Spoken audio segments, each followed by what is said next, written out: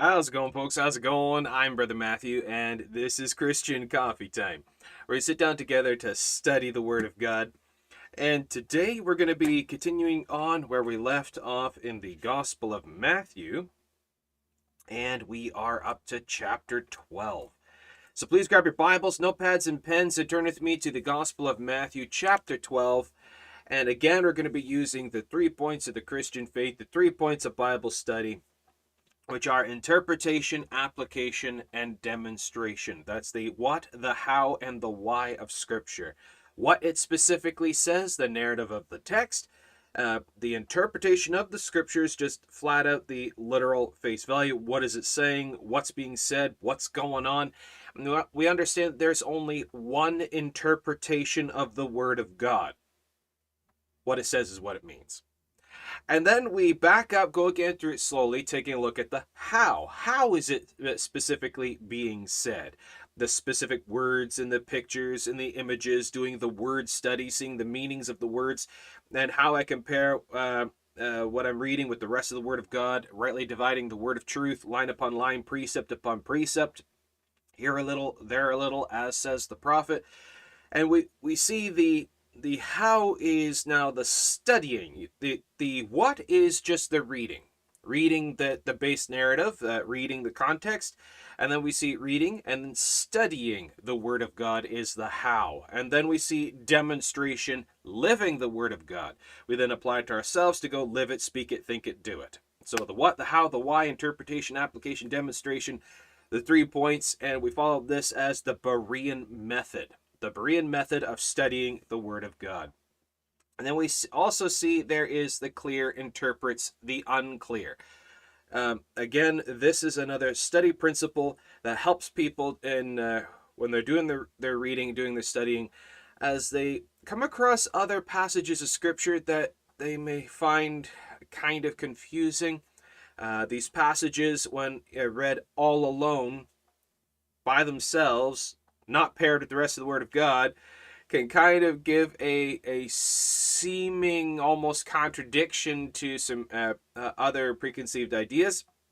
And so how can we understand these? Again, using our regular example of this is James chapter 2, faith that works is dead. What does that mean? Because see over in Ephesians, that where salvation is by grace through faith and not works. And what's James talking about? Well, when you compare what it says clearly in the rest of the Word of God regarding salvation being by grace through faith, not of works, not by righteous works, not by works of the law, James is not talking about salvation because God's not going to contradict himself. And there aren't multiple ways of salvation. There isn't a gospel for the Jews and a gospel for the Gentiles. That's nonsense. It's one way, one truth, one life, one salvation message, one gospel, one cross, and it's by grace. And James is not talking about salvation because clearly the rest of the Word of God contradicts that. So the clear interprets the unclear. And using these methods, we're going to continue on our study, taking a look at the Gospel of Matthew, chapter 12. And like I shared in the comments here, just some praise items. I was just really excited to see this yesterday. Every once in a while, I'll check the analytics of our different platforms and see our reach effectiveness. And regarding our podcasts, where we just take the audio of our videos here, we take the audio and upload it for people who may not be able to watch it or whatever. It's easier just to listen in. So far our podcasts have reached over 40,300 people. I'm quite blown away by that. But that's nothing when compared to our YouTube channel. Our Christian Coffee Time YouTube channel has reached over 3 million people. And I'm just blown away by that. With that, we have managed to reach over 3 million people with the gospel, with the preaching of the Word of God. So please keep praying that we can reach that much more. Be praying that our community here will be able to grow. More people would subscribe and follow along and join in us in this, in spreading the words, spreading all this. And please keep praying, and we could see more souls saved. So there's some great news. All right. So grab your Bibles Grab your notepads and pens. Grab your tea, grab your coffee. Time to study the Word of God. Matthew chapter 12. So we see Jesus wrapping up his message. One second. Wrapping up his message in chapter 11 and talking about, in verse 28, "Come unto me, all ye that labor and heavy laden, I will give you rest. Take my yoke upon you, learn of me, for I am meek and lowly in heart, and ye shall find rest unto your souls, for my yoke is easy and my burden is light." One of the most blessed things the Lord talks about regarding the simplicity of the faith, that there's no weight upon the yoke that we take of Christ, as this yoke that is meant for carrying weights and burdens. It's placed upon our shoulders, but there's no weight to it. There's no weights, because he's taken the weight. He's taken all the ownership. It's all of him. My yoke is easy, my burden is light, because there's nothing that we have to carry, because salvation is all of him, none of us. So you see the application there. So this beautiful, beautiful promise by Christ, this declaration by Christ of the simplicity of the faith, he finishes up this message, and we see in chapter 12, verse 1, Jesus and his disciples wrap up what they're doing, and they start leaving. And as it says, at that time, Jesus went on the Sabbath day through the corn. So this is the Sabbath day, the Jewish day of worship, the Jewish day of rest. And now, as it says, they went through the corn. Now, is this a corn as we know corn, like corn on the cob? It's interesting. Well, actually, when you take a look at this, you do a study, and you go down, and his disciples were hungered and began to pluck the ears of corn. Is this like they would grab corn cobs? No. Actually, if you do a study on this, the word corn means grain of wheat. It means grain. So it's the corn of wheat, as what the Bible's talking about here. Now, I've actually done this. It's quite interesting.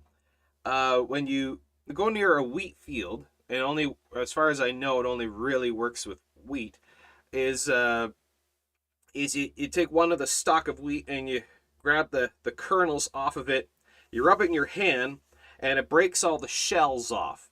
And you blow away all the shells, and the actual kernels of wheat are left in your hand. And as it says here, at that time Jesus went on the Sabbath day through the corn, and his disciples were hungered. Now, back then there wasn't really a restaurant or McDonald's or Tim Hortons, a coffee shop or sandwich shop at every single corner. So it would take quite a while to get somewhere where you can actually get food if you were hungry. So they were quite hungry, and so what they began to do is pluck ears of corn. They would, like one stalk of wheat, they would take the kernels off, and they'd just do just that. And it says, began to pluck the ears of corn and to eat. So this is what you would do. You crush the shells off, blow away the shells, you're left with the actual wheat kernels, pop them in, and you just start chewing and chew. And what's really weird is the wheat kernels turn into a gum paste. And it's literally like chewing gum.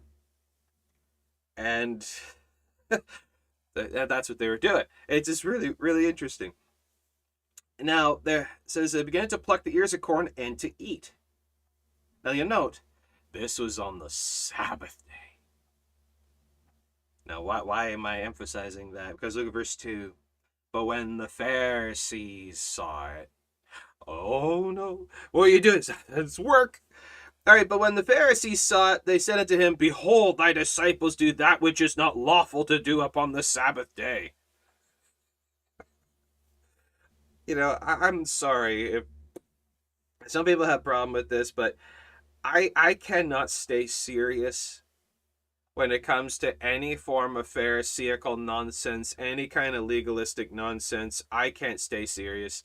It is the stupidest thing when people get all up in arms and all twisted around backwards regarding their Pharisaical views and all this stuff, and the hyper restrictive, controlling, commandment law based ideologies. It's just nonsense. It's just nonsense. Now when the Pharisees saw it, they said to him, But behold, thy disciples do that which is not lawful to do upon the Sabbath day.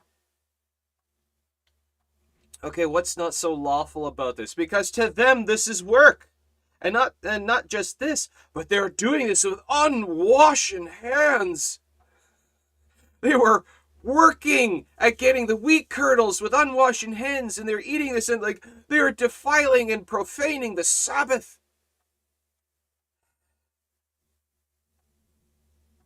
Now, oh, I'm such a good person. Thank you, Lord, because I don't sin like these other people, says the Pharisee, and the publican says, forgive me, Father, I'm a sinner who needs your grace and mercy. But I don't do that. I'm better. I'm more holy, but look at me. Look what I've achieved. Now, see what Jesus says in response. And this is quite interesting. Verse 3, Jesus says, have ye not read? Have ye not read? And then again, verse 5, have ye not read? These individuals tout themselves to be special, high, religious, powerful, all this.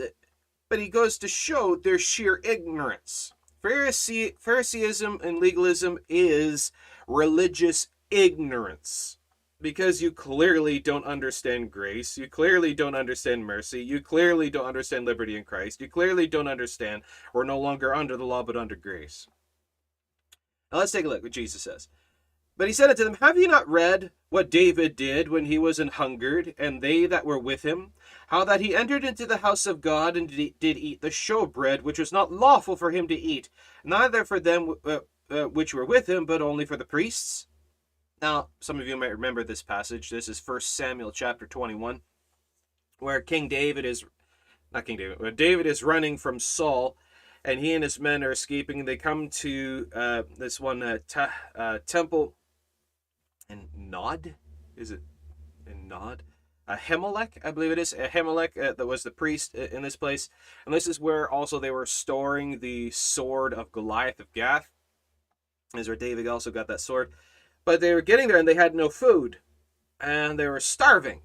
And the only food that was in the place was the showbread, which is only for the priests. And we see as it goes that he begged of the priests there, and they wound up giving David the showbread there. Why didn't God judge David? Why wasn't David condemned for that? Why wasn't he judged for that? It's only for the priests. Well, that's because, keep reading, verse 5, or have ye not read in the law how that on the Sabbath days the priests in the temple profane the Sabbath and are blameless? Read that again. Verse 5, Matthew 12, verse 5, have ye not read in the law how that on the Sabbath days the priests in the temple profane the Sabbath and are blameless?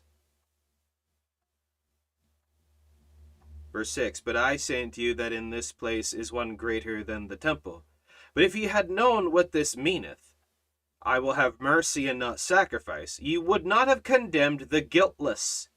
For the Son of Man is Lord even of the Sabbath day. Now let's take a look at this. Now, one is greater than the temple. One is greater than the temple. Was David, in the eyes of God, more important than the loaves of bread? Is one soul more important than things? In the eyes of God, are people more important than rituals? And also, as we see as well, the Lord talks about, I will have mercy and not sacrifice. Mercy. God cares more about mercy, cares more about grace. He cares more about the attitude of the heart. And as you see as well, as David taking the showbread, no different than the disciples gleaning wheat on the Sabbath. They're taking some of the wheat to chew on because they were hungry, they were starving, and they needed something to eat. And we see the grace of God there. But when the Pharisees saw it, now is also in the very words here. The view by which many look at other people. The Pharisees saw it. How do you look at other people? How do you look at what other people are doing? The Pharisees saw it. You see, Jesus says to judge not after the appearance. Judge not after the appearance, but judge righteous judgment. Judging after the appearance is judging by our own personal perception of how we see it, how we hear it, how we experience it, according to our feelings, our emotions, our opinions, all the rest. Now, when the Pharisees saw it, they saw and were looking through the lens of their own personal religiosity, of their own traditionalism, their denominationalism, through the lens of what they think, they feel, according to their traditions. And as Jesus says, he teaches for doctrines the traditions of men. So, well, I don't think that what they were doing was right. Well, I feel just that. Well, I don't think that. Well, I believe God would. You always hear the Pharisee when they start off their sentence, start off their explanation with, well, I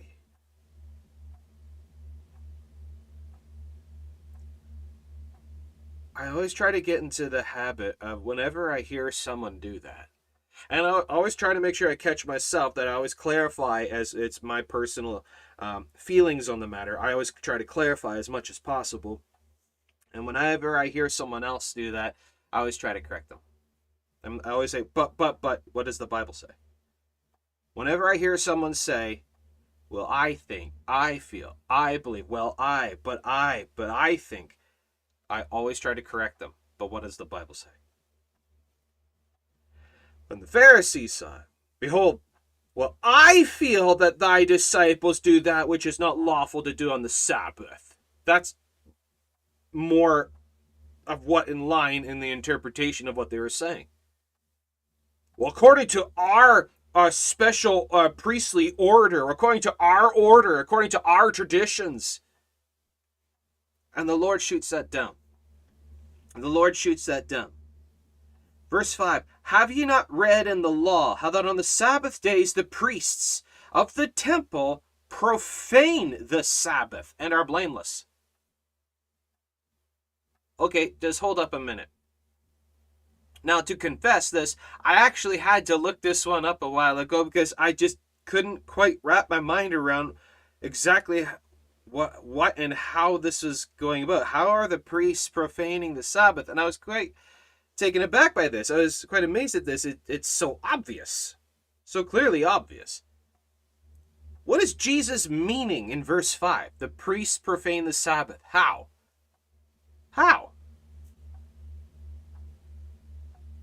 Well, what do the commandments say regarding the Sabbath day to keep it holy? No work. No work. It's supposed to be a day of rest. No work. What are the priests doing? Working. How? Cleaning the temple, getting all the things together, and the sacrifices. They're taking the animals, they're butchering up the animals for the sacrifices, burning the animals, cleaning out the ashes, washing, sacrificing, cleaning off all the blood, teaching, and they're walking all over the place. They're busy bees in the temple. The priests are profaning the Sabbath by working laboriously. They are working hard. They're working very hard on the Sabbath, and they're profaning the Sabbath by working on the Sabbath.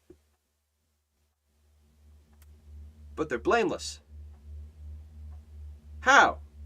Because it is work that is done in the name of the Lord. It's work that's done in the name of the Lord. It's not just about them. So we see here there's a deeper meaning regarding this, that of you know, what it means to work and live in the name of the Lord. That in everything that you do, in eating or drinking, even in eating and drinking, do all to the glory of God. In everything that you do, even in eating or drinking, do all to the glory of God. So, when you're working now, then, in the name of the Lord, what about those, for example, who have problem with, and please don't misunderstand me, I'm not mocking. In any way, shape, or form, I'm not mocking. I don't mean to offend. I'm just want people to think. This is my job, is to get people to think. As I show you, okay, look, this is what the Bible says. This is what it is saying.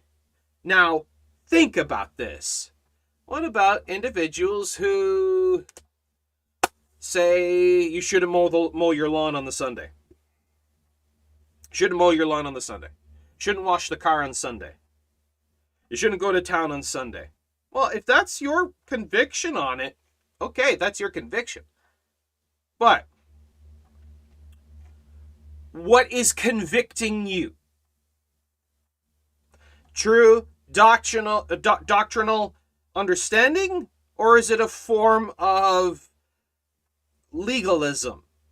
That you think that abstaining from these things makes you more holy, makes you more mystically special to God, makes you more obedient to the Lord. Why are you doing what you're doing? Why are you abstaining from what you're abstaining? Why? What reason? Because God does not say you can't do anything on the Sabbath. He doesn't say that. Then just for sake of argument, they are the Sabbath keepers. Not the special mystical Sabbath keepers. Well, let's take a look at this.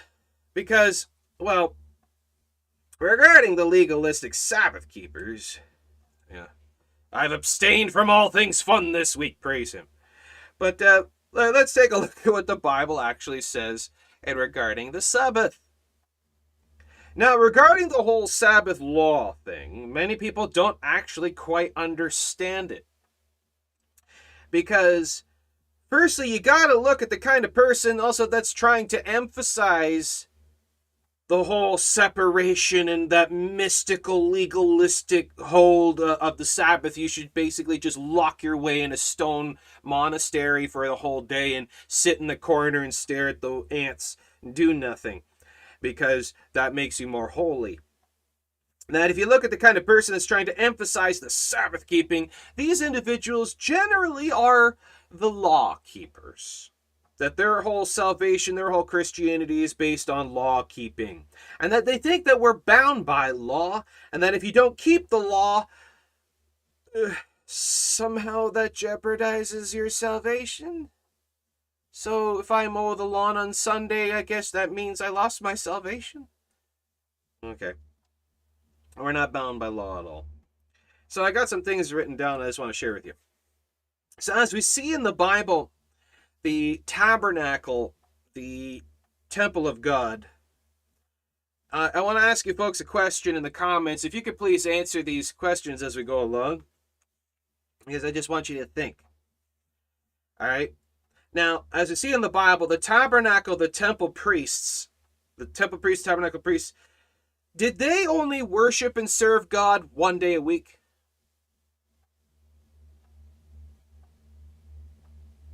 Or every day?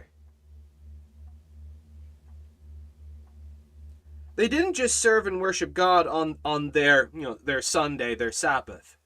That all the rest of the week was for them, and they'd do their own thing, and then on the Sabbath day, all the priests would come together and they'd worship and serve the Lord on that one day. No, but every day.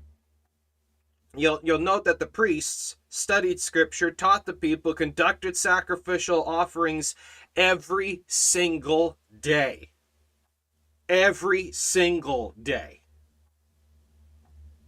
Not to mention, also, if you do a study on the Scriptures regarding the priests and the priestly order and all this, you will also note that the Bible actually references there was also what was called a night watch. A night watch. A Levitical night watch of priests. Where during the day you have the day watch, where these ones would go and they do all the sacrifices and all the stuff and they do all the work, and then their shift would be over when the day is over. Then the night watch priests would come in. What was their job? Clean everything. They would clean everything, prepare everything, and get everything ready for the day. And then they would finish, and the day shift would come in. So there were priests in the tabernacle and temple working 24/7, 365.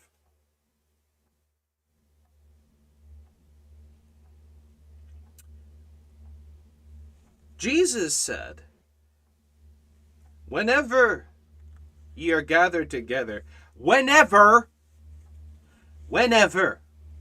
ye are gathered together, do this in my name. He emphasized any day, any time, around the clock, we can gather together for worship.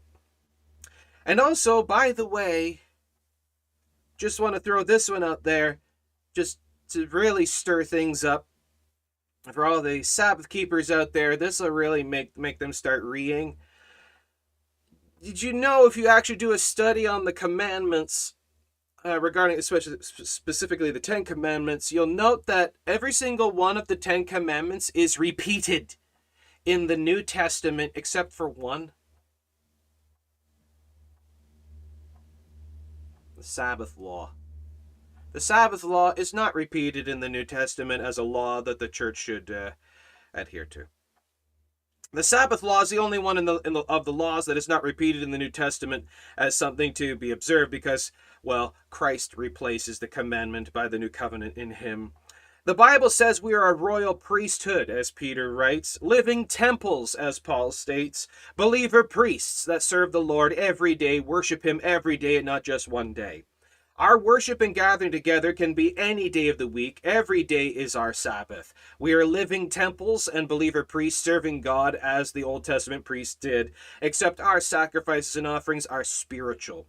The Sabbath law was done away with and changed by Christ in the New Testament. So give that some thought. And if anyone still wants to fight on that one, well, Ezekiel 20 verse 12, moreover also I give them my Sabbaths to be a sign between me and them, that they might know that I am the Lord that sanctified them. It's a sign. We don't worship the Sabbath, we worship God. The Sabbath is a sign, a day of remembrance. But when are we supposed to remember the Lord? Colossians 2:16, let no man therefore judge you in meat or in drink or in respect of an holy day, or of the new moon or of the Sabbath days. Let no man therefore judge you regarding the Sabbath days. Romans 14:5-6, one man esteemeth one day above another, another esteemeth every day alike. Let every man be fully persuaded in his own mind. He that regardeth the day regardeth it unto the Lord. He that regardeth not the day to the Lord, he doth not regard it. He that eateth, eateth to the Lord, for he giveth God thanks. And he that eateth not to the Lord, he eateth not and giveth God thanks. So, when we take a look at these things, we see what the Lord has given, and we don't worship the day. We worship God. So we see as we are believer priests, living temples, serving the Lord in everything that we do.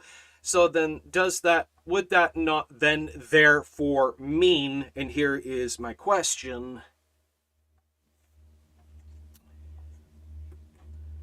how that on the Sabbath days the priests of the temple profane the Sabbath and are blameless, would that not then therefore mean that's us? And every day is our Sabbath. And technically we profane it, but we are blameless because we are serving the Lord in our work. When we work, when we do anything, go anywhere, do anything, we are working in the name of the Lord. And in the name of the Lord, we are then blameless. So just a thought. What do you think? But again, like I said, if you don't agree, that's your choice. That's your liberty. Yeah, that's your freedom in Christ. That's your liberty in Christ. If you, in the name of the Lord, would rather want to restrict yourself and abstain from more freedom in this, more liberty, that's entirely up to you. But what I'm just showing you is that you don't have to restrict yourself. That in everything that you do, on any day, every day, day and night, is our Sabbath, and we're working in the name of the Lord. There you go. For the Son of Man is Lord even of the Sabbath days. But the Pharisees see it. But the Pharisees,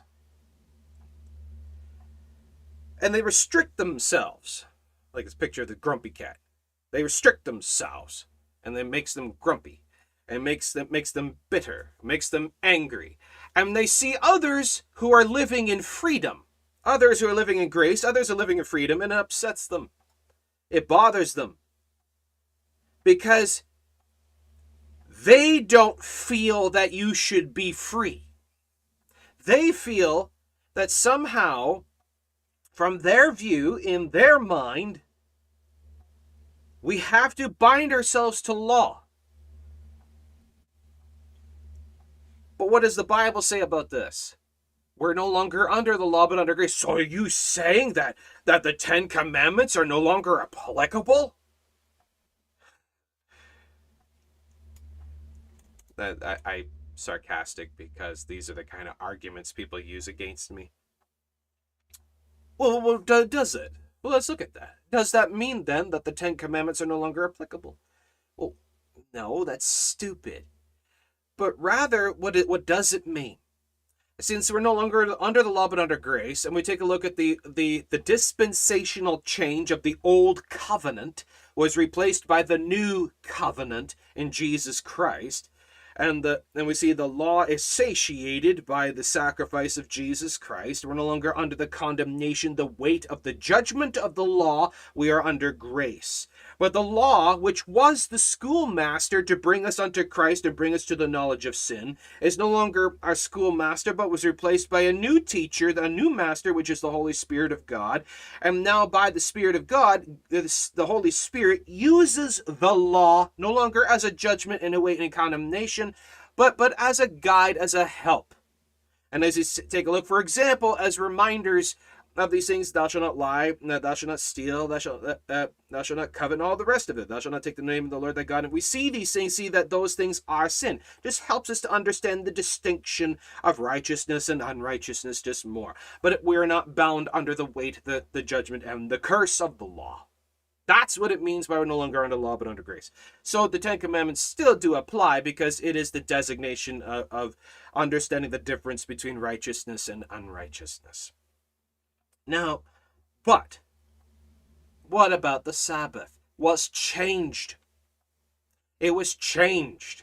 The Sabbath law was changed, just as Jesus Christ changed the old covenant. There was the old covenant, and Jesus says, this is now the new covenant in my blood. In other places he says, you have heard of old time it said this, but I say unto you, and he would change or modify certain laws and commandments throughout the Gospels. How many times did Jesus say, you have heard of old time it said this, but I say unto you, and he altered it? Who has authority to alter, change, modify, affect the commandments and the law and the covenant? God. So you'll see that Jesus changed things. We even see in Acts chapter 15, and it seemed good unto the Holy Ghost and to us to place upon you no greater burden than these necessary things. And regarding the laws. Now one more argument here. In Acts 15, you'll see it seemed good to the Holy Ghost, the Spirit of Christ, the Spirit of the living God, speaking through the apostles in Acts chapter 15, did away with the law, did away with all of those things, and did away with the need to have to keep these things, because it seemed good to the Holy Ghost and to us to place upon you no greater burden than these necessary things. 4 things. And the Sabbath law is nowhere in there. Furthermore, one more point, and I'll move on. I always like to make sure to hammer down the coffins really well. And we see as well, the Lord says in His Word, in the Scriptures, that if you see yourself as a debtor to keep the law, you're a debtor to do all of the law. You always notice that these law-keeping, Pharisaical, legalistic types are always hyper cherry-picking what laws they want to keep and what laws they don't want to keep. But the Bible says that if you're keeping yourself to the law, you're a debtor to do all of the law. And there's over 630 laws that you're supposed to keep perfectly, flawlessly at every single waking moment for the rest of your natural life. Good luck with that. Because as we see that the law is not something that actually was given for us to keep. Because you literally can't keep the law, which was the whole point. The whole point of the law, as given by God, was to show that we are virtually incapable of keeping it, and that's why we need the sacrifice. That's why we need the sacrifices to pay for this, to show that how wretched we are, how fallen we are, how wicked and sinful we are, and we need that substitutionary sacrifice. The law shows there must be a sacrifice for sin, and the law shows how we're sinners because we can't keep it. The whole point of the law is that you can't keep it. But these delusional Pharisees somehow think that they can keep the law. Oh, we're supposed to keep the law. Good luck with that. Because even the apostles say in Acts 15 that neither we nor our forefathers could bear. They couldn't keep it. What makes you think you can? Are you saying you're better than them? But when the Pharisees saw it, again, looking through the lens of their view, their understanding of their twisted, corrupted ideology, they think that they're holy because they think they're keeping the law. But then Jesus shows them up again and again and again, showing them how they're sinful, how they're wicked, how they're lying, snaky hypocrites. We see even the time when they bring the woman caught in adultery, which they even corrupted that, because you're supposed to bring both individuals, not just the one. And if you can't have both, then you can't judge the one. But they brought the woman anyways, and she was caught in the very act. Okay, where's the guy?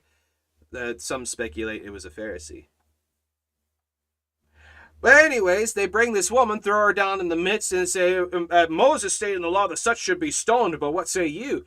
And Jesus bent down with his finger, wrote in the sand. Well, what was he writing? When was the other time we see the finger of God writing? The law. So I firmly believe Jesus is writing the Ten Commandments. Because it says, and then starting from the eldest to the youngest, they started walking away convicted in their own heart. Thou shalt not lie. Have you lied? You broke the law. You don't keep the law. You can't keep the law. Have you ever committed adultery? Have you ever stolen? Do you honor your father and mother? And writing down all the commandments, and they started all walking away. Jesus showing you can't keep the law. You can't keep the law. The law is meant for something else. Now, what was the point of the Sabbath law? To help people to understand, to remember about giving all things over to the Lord, serving the Lord, honoring the Lord, that the Lord should be in all your thoughts and everything that you do. It's a day of rest. But as you see, our rest is in Christ. Our rest is in Christ, which is every day, not just one day.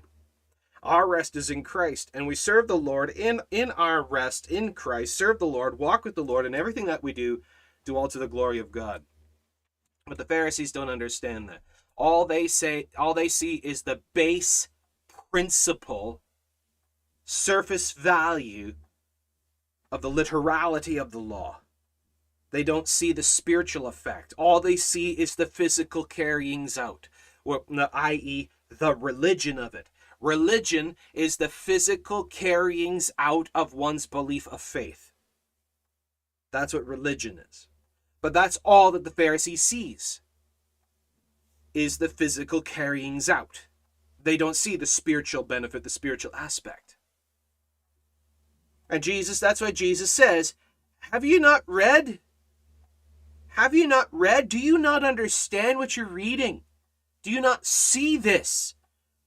You see, the Pharisees think the physical is so special that what they would have done is they would have condemned David by refusing to give him bread and let David starve to death because we must protect the bread. And they don't see that the soul, the person, is more important than bread. That's why God did not condemn David for eating the showbread. Now, technically, the bread is meant for the priest, but we see a grace, mercy. A grace, a mercy. Verse 6. Look at verse 6. But I say unto you, who has authority? Who has authority to alter the law? Who has authority to change the principles, to change these things? Look at this. Verse 6. But I say unto you. Who is Jesus? Jesus is the Most High God manifested in the flesh. Jesus says, but I say unto you that in this place, what place? The world. Church, synagogue, a field, wheat field, in this place. But also it doesn't show gestures. Now, it doesn't show gestures. It doesn't say that there was a gesture. But I just want to put this in here as my opinion. For whatever that's worth. That I think, as in my opinion, when Jesus says that in this place, I think he's pointing at ourselves. Because we see that, as the scriptures say, we are the temple of the living God, that the Spirit of God dwells in us. That in this place, one is greater than the temple. As we see, we are the living temples. People, the servants of God, that the Spirit of God dwells in. More important than buildings. More important than things. More important than loaves of bread. More important than the lawn that needs cutting. More important than washing the car. More important than anything else you could wind up doing on any other day. Because we are the servants of the Most High God, priests of the temple, priests of God, living temples of God, servants of the living God, and he goes with us in everything that we do. So therefore, this is why we should, in everything that we do, even in eating and drinking, dwell to the glory of God. Work in the name of the Lord, and thus are blameless. Does that make sense? Do you see that? You can disagree if you want. I'd be interested to see your view on this, but there's just something to think about in this. Because when you put this in context of what Jesus is talking about, what the Pharisees are doing, where they're coming from, where Christ is coming from, take a look at the whole thing. We're not bound. We're free. We're free to serve the Lord. We're free to work in the name of the Lord. We're free to live in the name of the Lord. We're free to go do whatever needs to be done in the name of the Lord. That's my thoughts on that. Now you'll note something. In another passage where they were trying to condemn Jesus and his disciples for working on the Sabbath, Jesus even points out their hypocrisy. He says, which of you, if he had a mule or a sheep fall into a ditch, would he not on the Sabbath day go and rescue it out of the ditch? And we also see in another one where Jesus healed the withered hand of that poor man on the Sabbath in the synagogue. In the very synagogue on the Sabbath. And they got mad at him because he worked on the Sabbath by healing the hand of the withered man. The withered hand of the poor man. And Jesus healed his hand on the Sabbath. And that's work. And they condemned him for it. You see how the Pharisee twists the scriptures, doesn't see the spiritual. All they can see is the physical. Don't do this, don't do that. Don't do this, don't do that. Don't do this, don't do that. And that they think the doing and the not doing is what pleases God. And they miss the heart. They miss the spirit. They miss the spiritual aspect. All they can see is the physical. The Pharisee can only see the physical. That's why I hate Phariseeism. But when it comes down to the doing and not doing, what does the Bible say? What does God's word say regarding everything? Now take a look at the meanings, the reason why the Lord gave that. Just some things to think about. Have you not read? Okay, let's take a look. Now Jesus finishes up telling them. Verse 7.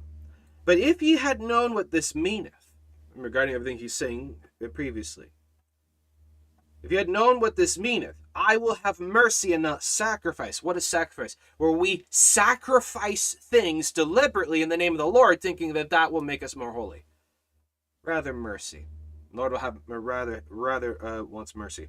I'll have mercy and not sacrifice. You would not have condemned the guiltless. The guiltless. God sees them as guiltless, but we can see them as guilty. As the disciples are guiltless, they were innocent, but the Pharisees are condemning them. Can we wind up doing that to others?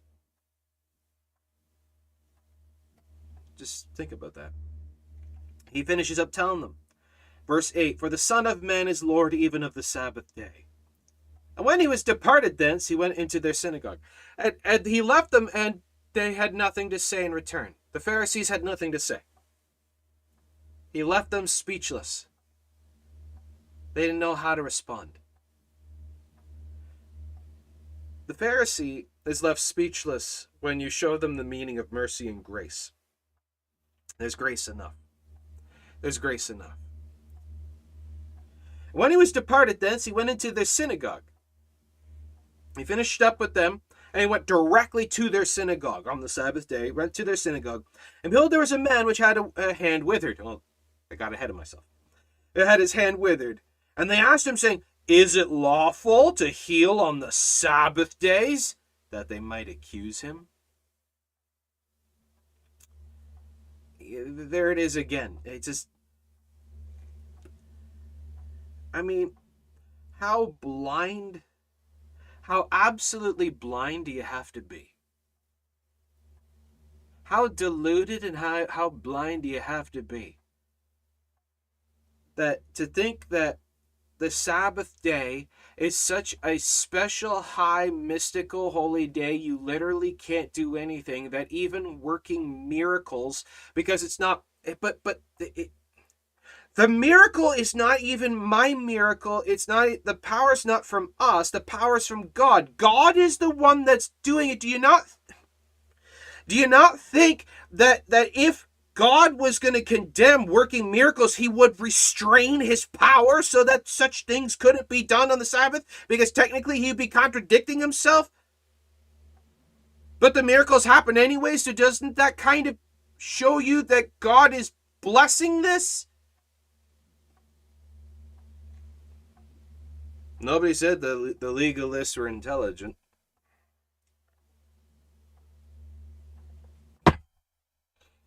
Exactly, Robert. Logic. Logic fails them. They don't see it. They can't see it. Because they're not looking through the eyes of God. They're not thinking by the word of God. They're seeing by their own eyes. They're thinking by their own reasoning. That they have turned the faith into their own religion. You teach for doctrines. You teach for doctrine. Doctrine. You teach for doctrine the traditions of men. Commentaries. So we see where the Pharisees have even twisted this, that they don't see miracles as being from God. Somehow. I guess their God contradicts himself or something. I don't know. There was a man which had a hand withered, a withered hand, all withered up. I guess kind of like you could say arthritic. An arthritic hand, he can't do anything. It's all completely seized up, and it's just he can't move. He can't do anything with it. And they asked Jesus, is it lawful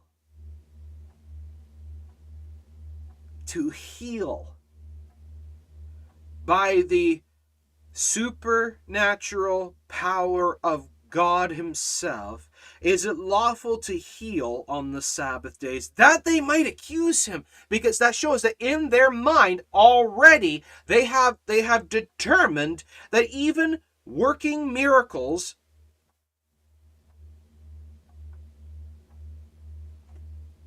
I guess, hold up, my brain's thinking. I guess that means as well, I've just thought of it, to them, God restrains himself from working on the Sabbath. Because if we're not supposed to do anything, I guess that means God does it. Well, God rested on the Sabbath day. Oh, so that means that God doesn't work at all on the Sabbath day. So then if you are working miracles, you are making God work on the Sabbath day.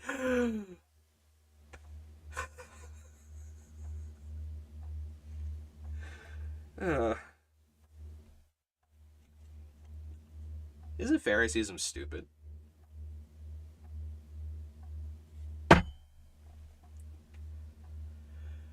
That they might accuse him, because they had already determined that doing anything on the Sabbath day is a great, horrible, horrible, heinous sin, and even working the power of God, you're making God sin by working miracles on the Sabbath day, because that's somehow sin, so therefore God is sinning. I don't know.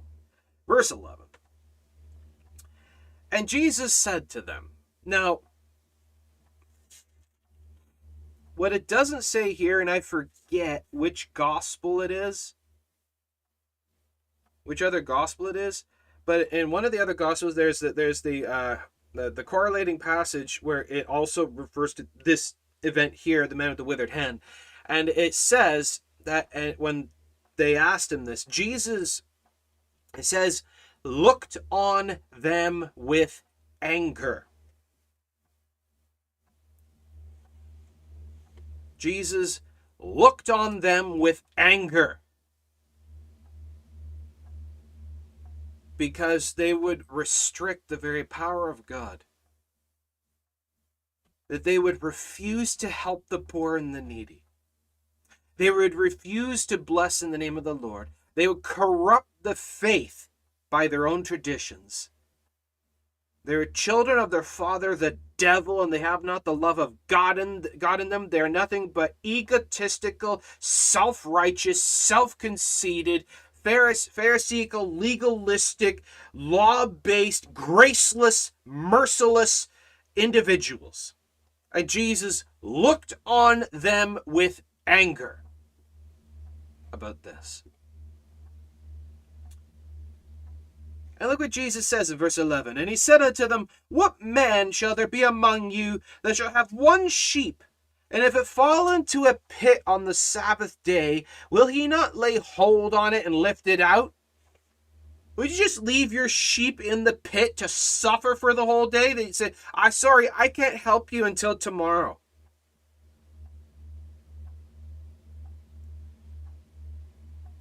Will you not lay hold on it and lift it up? How much then is a man better than a sheep?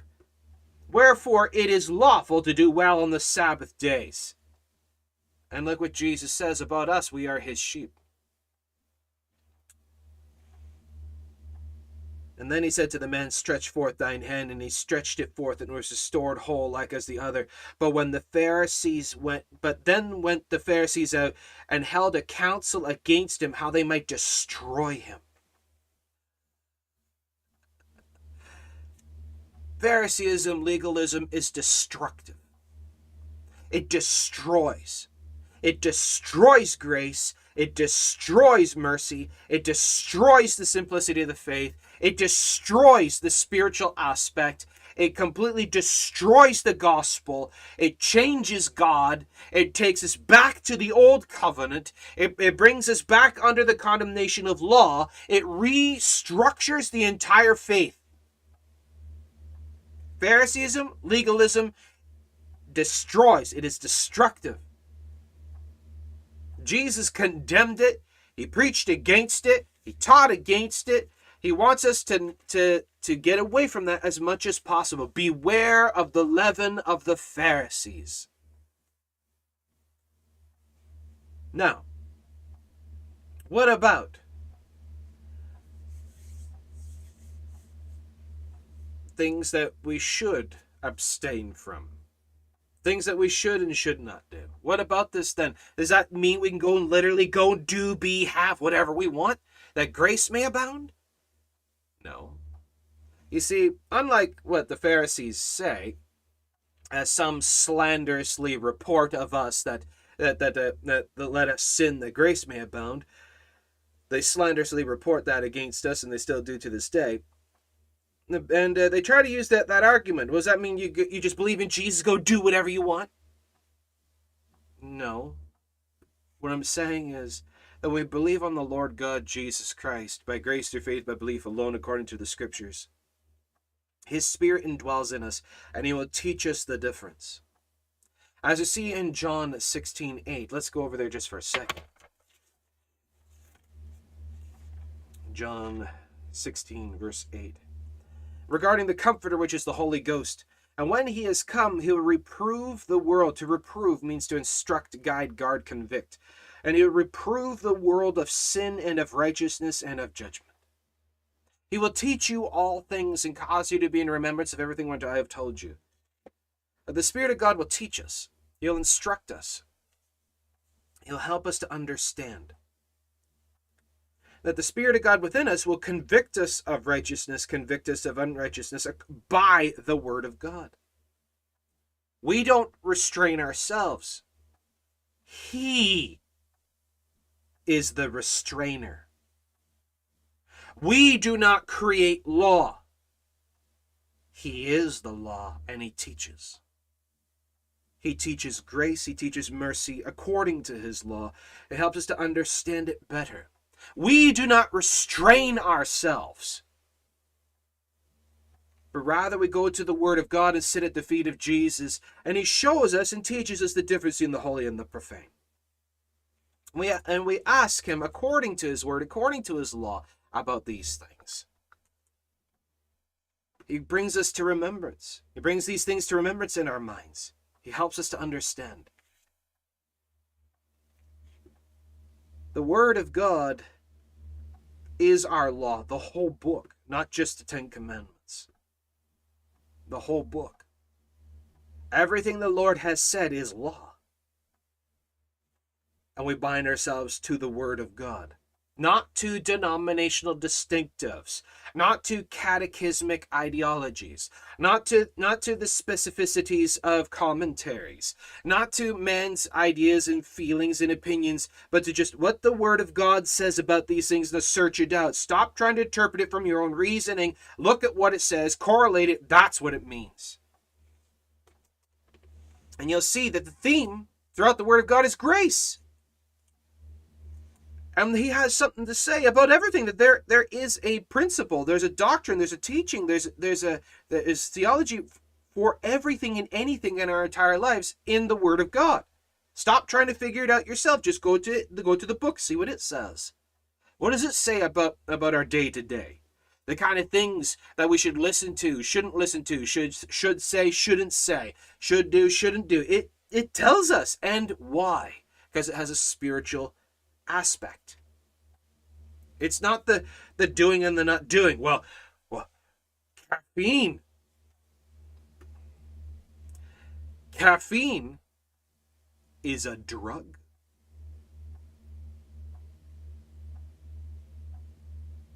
Coffee, tea, and chocolate have caffeine in it, and caffeine is a drug.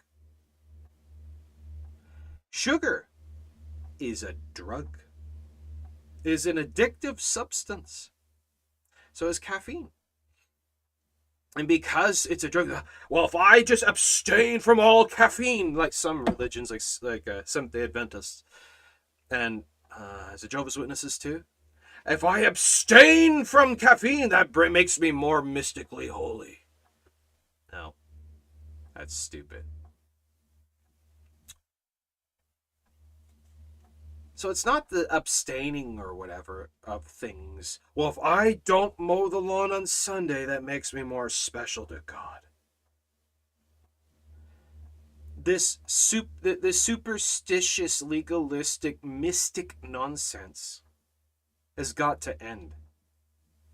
And it's corrupting the churches. It corrupts the saints. Well, when I go to pray, if I put a prayer shawl on my head while I pray, that makes my prayers more special. Really? Really? This mystic superstitious nonsense. That abstaining and the obtaining of the things in and of themselves somehow make you more special. You've missed it completely.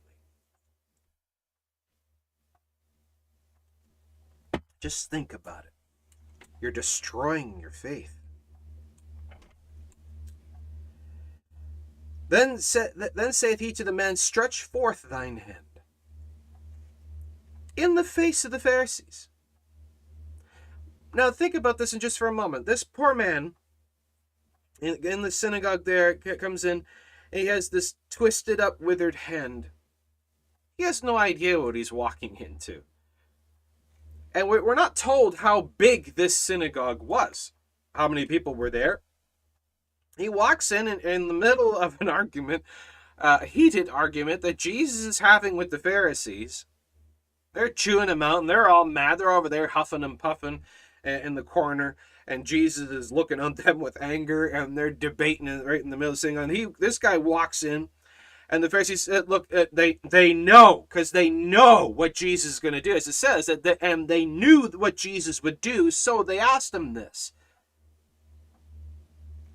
And then Jesus tells them off, looks on them with anger, tells them off, calls them hypocrites, and then tells this guy, stretch out your hand. And so this man, in front of everybody, in front of the Pharisees and everything, looks at Jesus, looks at the Pharisees, goes like this, and his hand is restored whole, right in the face of all the Pharisees. What do we also see in this? What do we also see in this? One last point.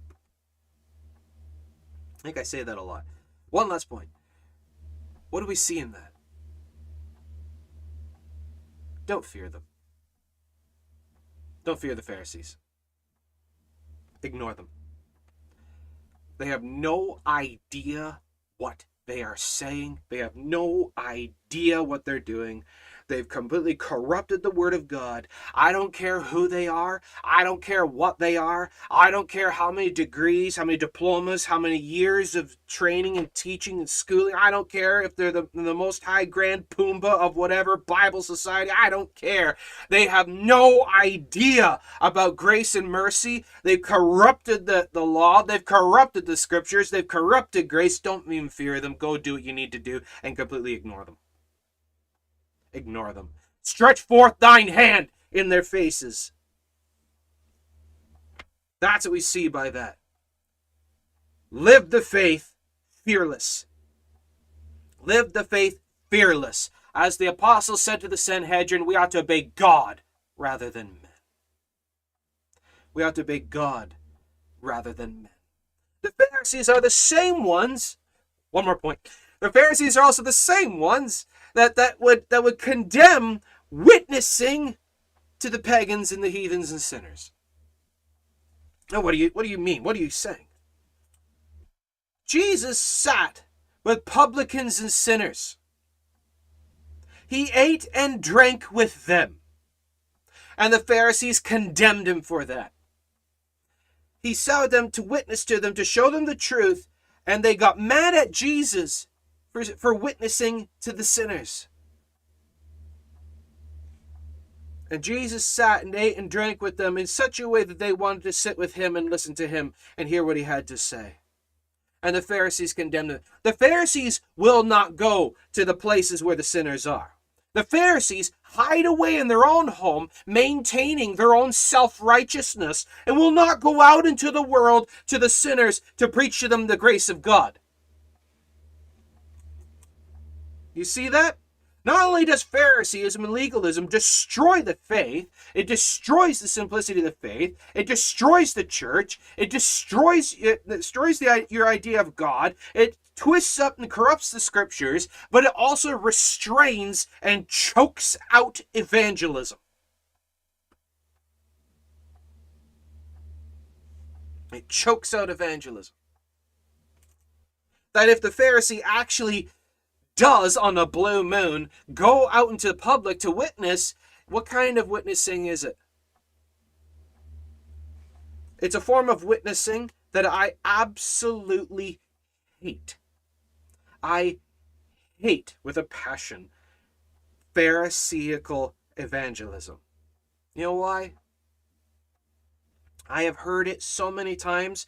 I've seen it so many times. It is absolutely disgusting.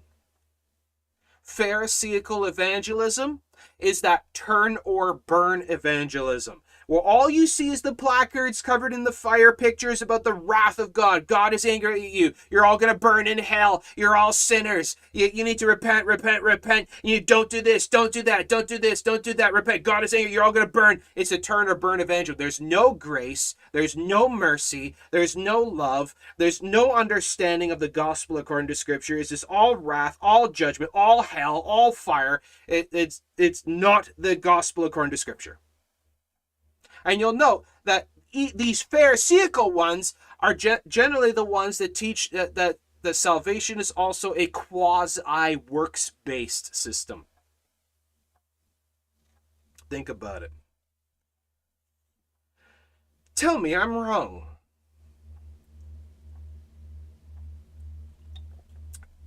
Robert, it's not just charismatic. There's many reformed groups that are like that too. Many. There's some in the charismatic. There's some in the reform group as well. It's a pervasive cancer that has reached out into many different denominational distinctives. This pervasive cancer of Pharisaical legalism, lordship salvation, where you have to get yourself, you have to seek after sanctification before you can seek consecration. You have to get yourself right before the Lord before you can even get saved. The idea that also that you need to maintain fruit to keep yourself right, or else you could lose salvation, or you weren't saved in the first place. Excuse me. It's the idea of that works in some form are a requirement to earn, to gain, maintain, to keep, or self-atone. Lordship salvation is a works-based system. And as you see, Phariseeism is a works-based system to seek sanctification before God. That's what it is. Phariseeism, legalism is a works-based system that I work at to earn my sanctification before God. Now, I've preached on this before. I've done a whole message on this. I have my video on this, my message on sanctification. Is it something that we have, or something that we have to strive for?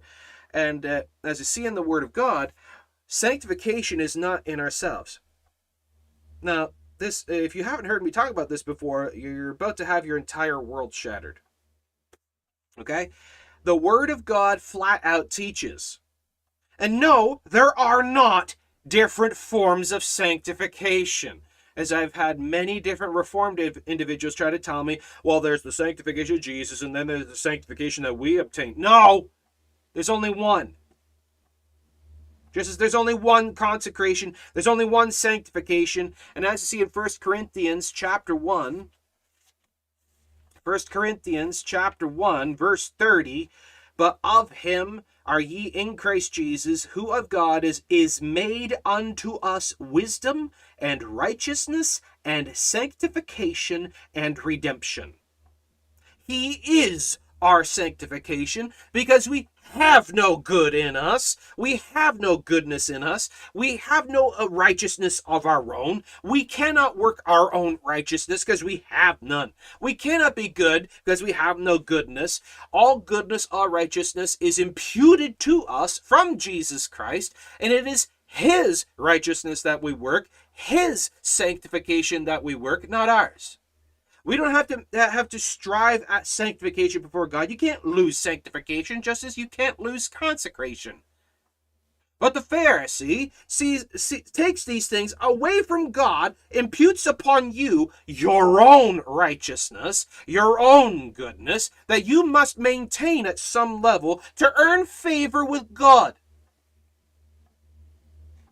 Heresy.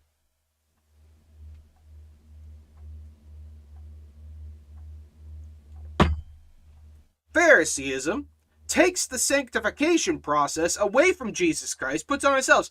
In fact, it's not even a process. The moment we're saved, we are sanctified before God. We are redeemed. We are made righteous by the righteousness of Jesus Christ. It's not a process. As Pastor John Piper, that heretic now, he says salvation is earned at the end of your life because it's a process of sanctification. Yes, John Piper. Salvation is a process. It's a process by sanctification, is what Pastor John Piper says. It's not a process. Sanctification is immediate at the moment of salvation. But the Pharisee turns sanctification into a works-based system process. It corrupts the faith. Phariseeism, legalism corrupts the faith. It corrupts the simplicity. It corrupts the scriptures. It corrupts God. It corrupts you. It corrupts sanctification, changes righteousness, imputes righteousness upon yourself of your own goodness, your own righteousness. That is then a works-based system. You have to work to earn, to gain favor. It changes the whole faith. You see it? You see it? But when we strip everything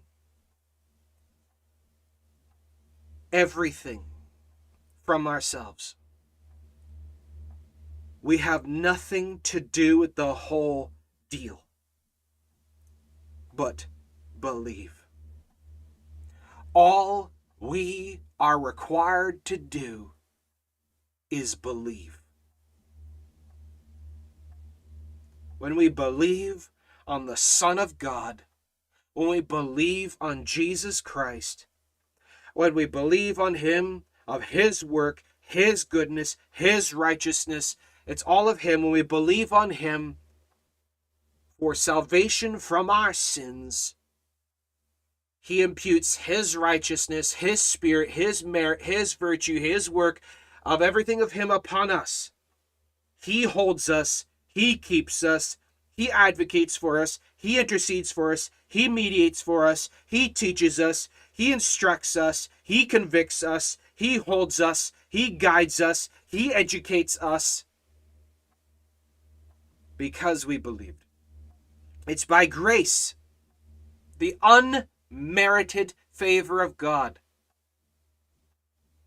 Nothing in this entire faith is merited by us. Not even favor. Not even favor. Because we have His favor, because we have His Son.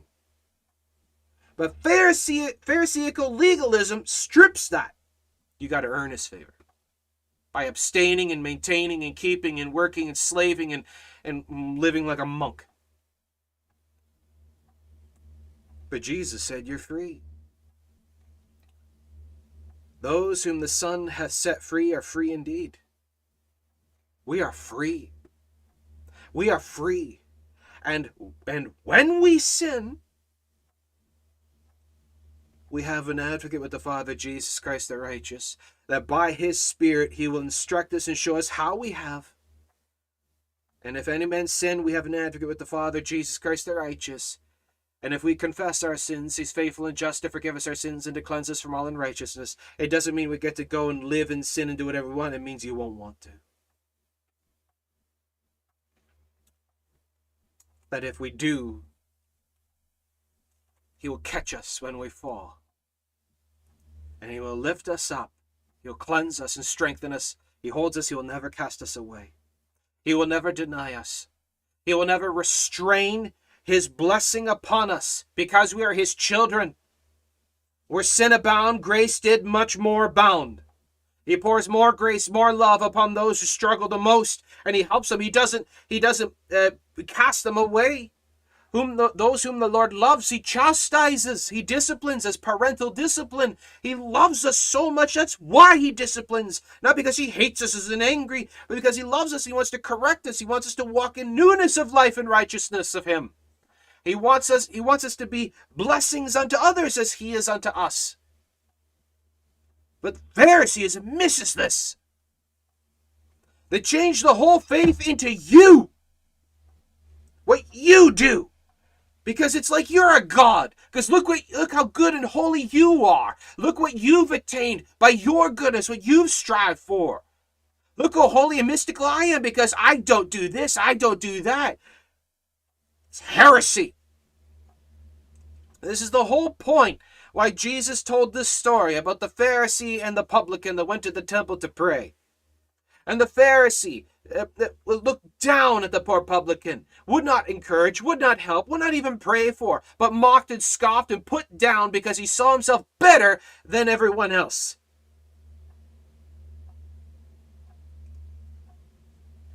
And that's the whole point, pride. Phariseeism, legalism is pride. It's pride. It's the religious system of self. Self-righteous, self-conceited pride. Look how holy I am. Look what I did. Look what I don't do. Look how I abstain. Aren't I special? Look how I pray. Look how much I've achieved. That's what it's all about. It's all about self, because the Pharisee loves the adulation of men.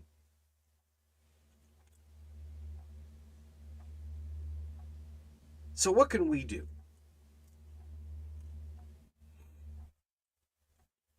We can examine our motives. Examine ourselves to see if we're in the faith. Are you in the faith, or are you in a faith? Your faith, your religion, of your system, of your God, of your orthodoxy. Or is it the faith? Examine yourself to see if you are in the faith. You see yourself as a better Christian than others because, well, I go to this denomination. All others go to different ones. Well, they're not Christians like I am. Pharisee. All those who have believed on the Lord God Jesus Christ by grace through faith to belief alone, doesn't matter what color or stripe they are. If they've believed upon the gospel that is according to Scripture, they're a born-again Christian, a child of God just like you, and how dare you curse them? How dare you look down at them? How dare you think yourself better than them? Because as the Scriptures say, judge not lest ye also be judged, for when thou judgest, thou doest the same. You're no better than them. You think because you go to a system that was started by some man, an order according to his ideology? You know that in the Bible it says some say of Paul, some say of Cephas, some say of Apollos. Are we not all one under Christ? This divisiveness, this discord, this disunity, sowing discord amongst the brethren is accursed of God and is Phariseeism. You're Christian because of the gospel you believe on, not because of the church denominational distinctives you adhere to. What does the Bible say? What does the Word of God say? Think about these things. And I know what I'm saying today is going to offend a lot of people. And I don't care.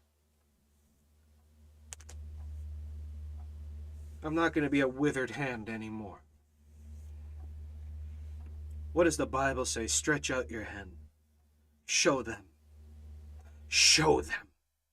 Show them how the Lord blesses, how the Lord works. Show them the grace and mercy of God. Show them how the Lord works with sinners, how the Lord works with the brethren. Show them how the Lord works in every day.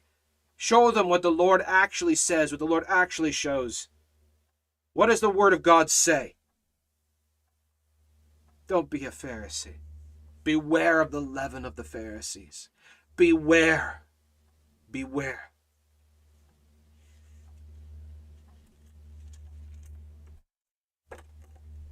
That in this place, one is greater than the temple. In this place, in Christ, serving the Lord. When you believe upon the Lord God, it doesn't matter what day it is, it doesn't matter where you are, it doesn't matter what your circumstances are, it doesn't matter who you're around, bring the Lord with you in everything that you do. Jesus went to the places where the sinners were. He sat and ate and drank with publicans and sinners. I want you to think about this one just for a moment. He didn't sit with them to be like them. Rather, he went to them because he had something to bring to them, something that they needed. But he brought it in such a way, he sat and ate and drank with them in such a way, he spoke with them in such a way that they, the sinners, the harlots and the liars and the thieves and the publicans, the wretched sinners, they wanted to sit with him. He spoke with them in such a way that they wanted to listen to him. Think about that one. And the Pharisees cursed Jesus for that. The Pharisees curse the doing of that. How dare you lower yourself to go to the world like that? How could you go to their places where they are?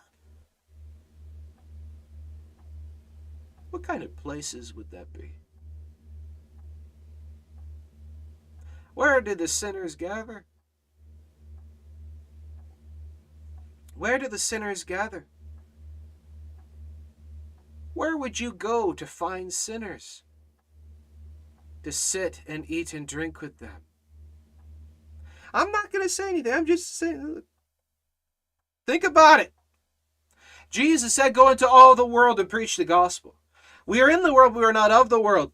We are to seek them out and bring them the gospel of Jesus Christ. Why don't you think about that? The Pharisees condemned him for it. Not just him, they condemned his disciples too. Because the disciples of Jesus Christ went with him, and they sat in the same places, ate the same thing, drank the same thing, and taught the same thing. The Pharisees, the legalists, get mad. The religious, the hyper-religious, where it's all about the physical, they can't see the spiritual. They can't see the spiritual benefit. Stretch forth thine hand. And he stretched it forth, and it was restored whole like as the other. We're going to wrap that up there. What's your thoughts? What's your thoughts on this?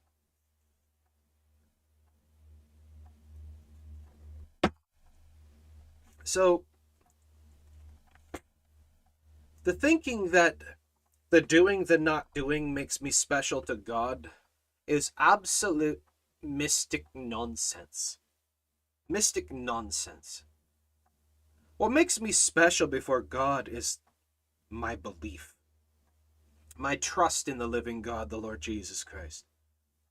Because I have believed on the Lord Jesus Christ, I am made special by Christ. I am made righteous by the righteousness of Christ. I am sanctified, present tense, fully. It's not a process, because he is my sanctification. He is my goodness, because I can do nothing right. I do nothing right. I have no goodness in me. I'm literally, virtually incapable of doing good on my own.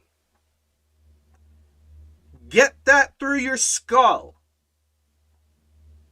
You, me, are literally incapable of doing any good in and of our own that would be acceptable to God. We can't. So what makes you think you can work at your own sanctification?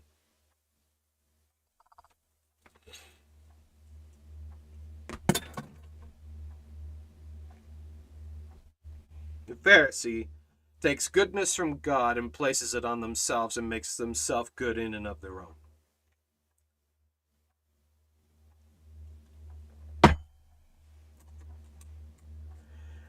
Some things to think about.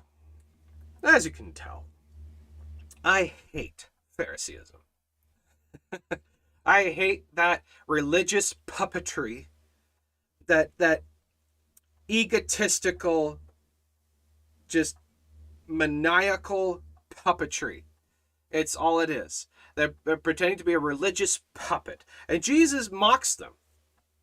He talks about them, how they go in their big fancy robes, and in Judaism, back then, what they were supposed to do is on their clothes, they would have a border of blue around the hem of their garments, or on the sleeves and the bottom hem.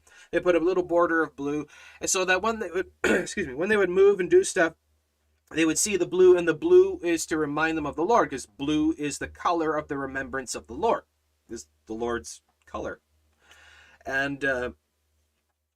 So the Pharisee, to make themselves more special, they would actually enlarge the border. They would make it really, really big blue borders on their garments. So look how much I remember God, as they're going along. They're nothing but the hypocritical, Pharisaical puppets. That's all they are. And Jesus talked about this, how they enlarge the borders of the garments, and how they pray loud in the marketplace to draw attention. They blow trumpets before them as they go their way to draw attention. It's all about them. Look how special we are. And Jesus mocked them, told them off, and showed how they're completely wrong, and don't be like that. It's not about the doing and not doing. It's not about the physical. It's about the spiritual aspect of this. And when you believe on the Lord Jesus Christ, you are made a priest. You are the living temple, and everything that you do in the name of the Lord, for the Lord, by the Lord, and he will bless it, and you are found blameless and guiltless. That's what it says. And if this message offends you, like I said, please bring your Bible and show me from the Word of God, without contradicting any other set point of Scripture. Show me from the Word of God how I'm wrong. Okay? There we go. So in this, if there's one thing you can take from this, what's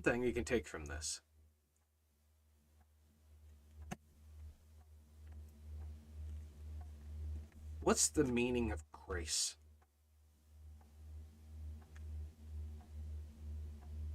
Show me the meaning of grace. Now show me how you can bind yourself by law. All right, so with that, I wrapped it up there. Thank you so much for joining in. If you appreciate these studies, you appreciate this, please give this a like, give us a thumbs up. Make sure you subscribe, hit notification bell icon so when we put up new videos, and check out all our other videos. We've got tons and tons and tons of other goodies and content, and different walkthroughs of different books of the Bible. Make sure you check it all out. We even have a whole playlist on the book of Revelation, which I know a lot of people are really interested in. Make sure you check that one out, as well as our website, christiancoffeetime.ca. We have links to all other platforms and goodies, and free downloadable gospel track PDFs. Make sure you get yourself a bunch of those as well, and get busy about serving the Lord, and fear nothing. Fear nothing. Don't fear the Pharisees. Don't fear the godless pagans. Fear nothing. Serve the Lord in fear and trembling. We are called to do his work. He is our boss. He's the one that calls the shots, not people. We follow what his word says, not man's ideologies. So be free. Serve the Lord in freedom and liberty. Serve the Lord in joy, in the oil of gladness. Serve the Lord. We don't serve man, we serve the Lord. So with that, thank you so much for joining it, and God bless you folks. God bless all those who love our Lord God Jesus Christ. God bless all those who love his holy word. Hope to see you again. And as always, if I don't see you again, I'll see you in the sky. God bless.